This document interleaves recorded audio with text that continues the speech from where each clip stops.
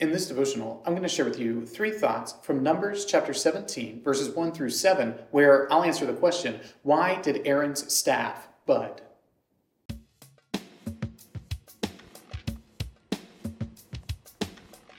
Numbers 17, verses 1 through 7 says, "The Lord spoke to Moses, saying, Speak to the people of Israel, and get from them staffs, one for each father's house, from all their chiefs according to their father's houses, 12 staffs.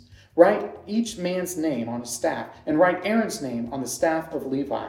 For there shall be one staff for the head of each father's house. Then you shall deposit them in the tent of meeting, before the testimony, where I met with you. And the staff of the man whom I choose shall sprout. Thus I will make to cease from me the grumblings of the people of Israel, which they grumble against you."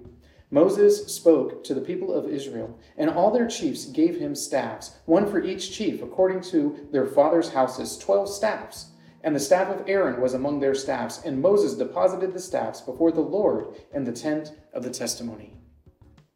This is one of those weird things that happens in the history of Israel. It's kind of hard for us to wrap our minds around, but essentially what's going on here is a miraculous event that confirms Aaron as the rightful head priest, high priest, over all of Israel. And it's going to be Aaron's lineage that provides the priest for Israel in perpetuity. This is the great idea behind the staff budding. But to understand all of that, you need to understand a little bit about the context of what's happening here in Numbers chapter 17. So here are 3 thoughts answering the question, why did Aaron's staff bud? Thought number 1, Korah's rebellion.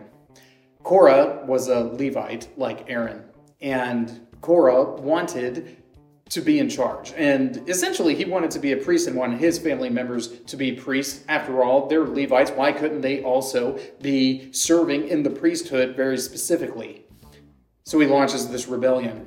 And this rebellion that he launches is really troublesome because it's undermining who God had established as the priests over the people of Israel. And in Korah's rebellion, ultimately, you have this grand finale where the ground opens up and it swallows these different rebellious people.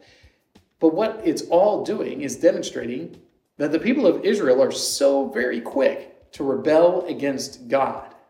And this is something that marks their history over and over again. Thought number 2, legitimize Aaron.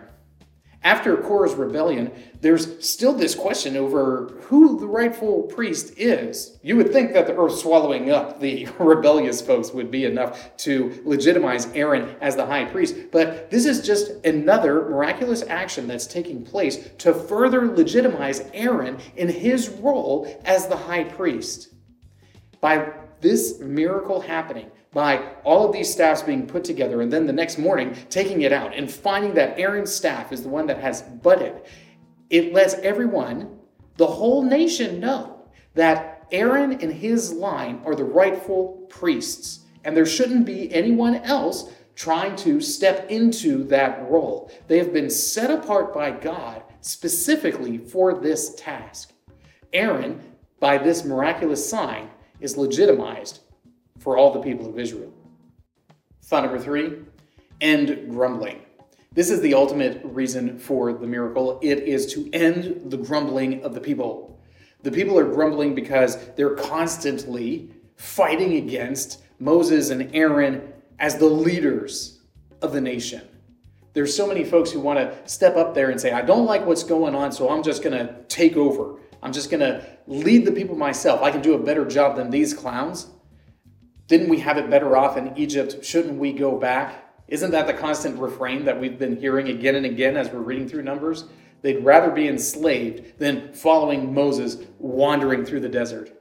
And it's hard for us to wrap our minds around that. But this miracle is it's designed to end this grumbling, to let the people know that the Lord has chosen Aaron. He has chosen him specifically. It's not just because he's Moses' brother. He is the one who is going to be the father of the priests.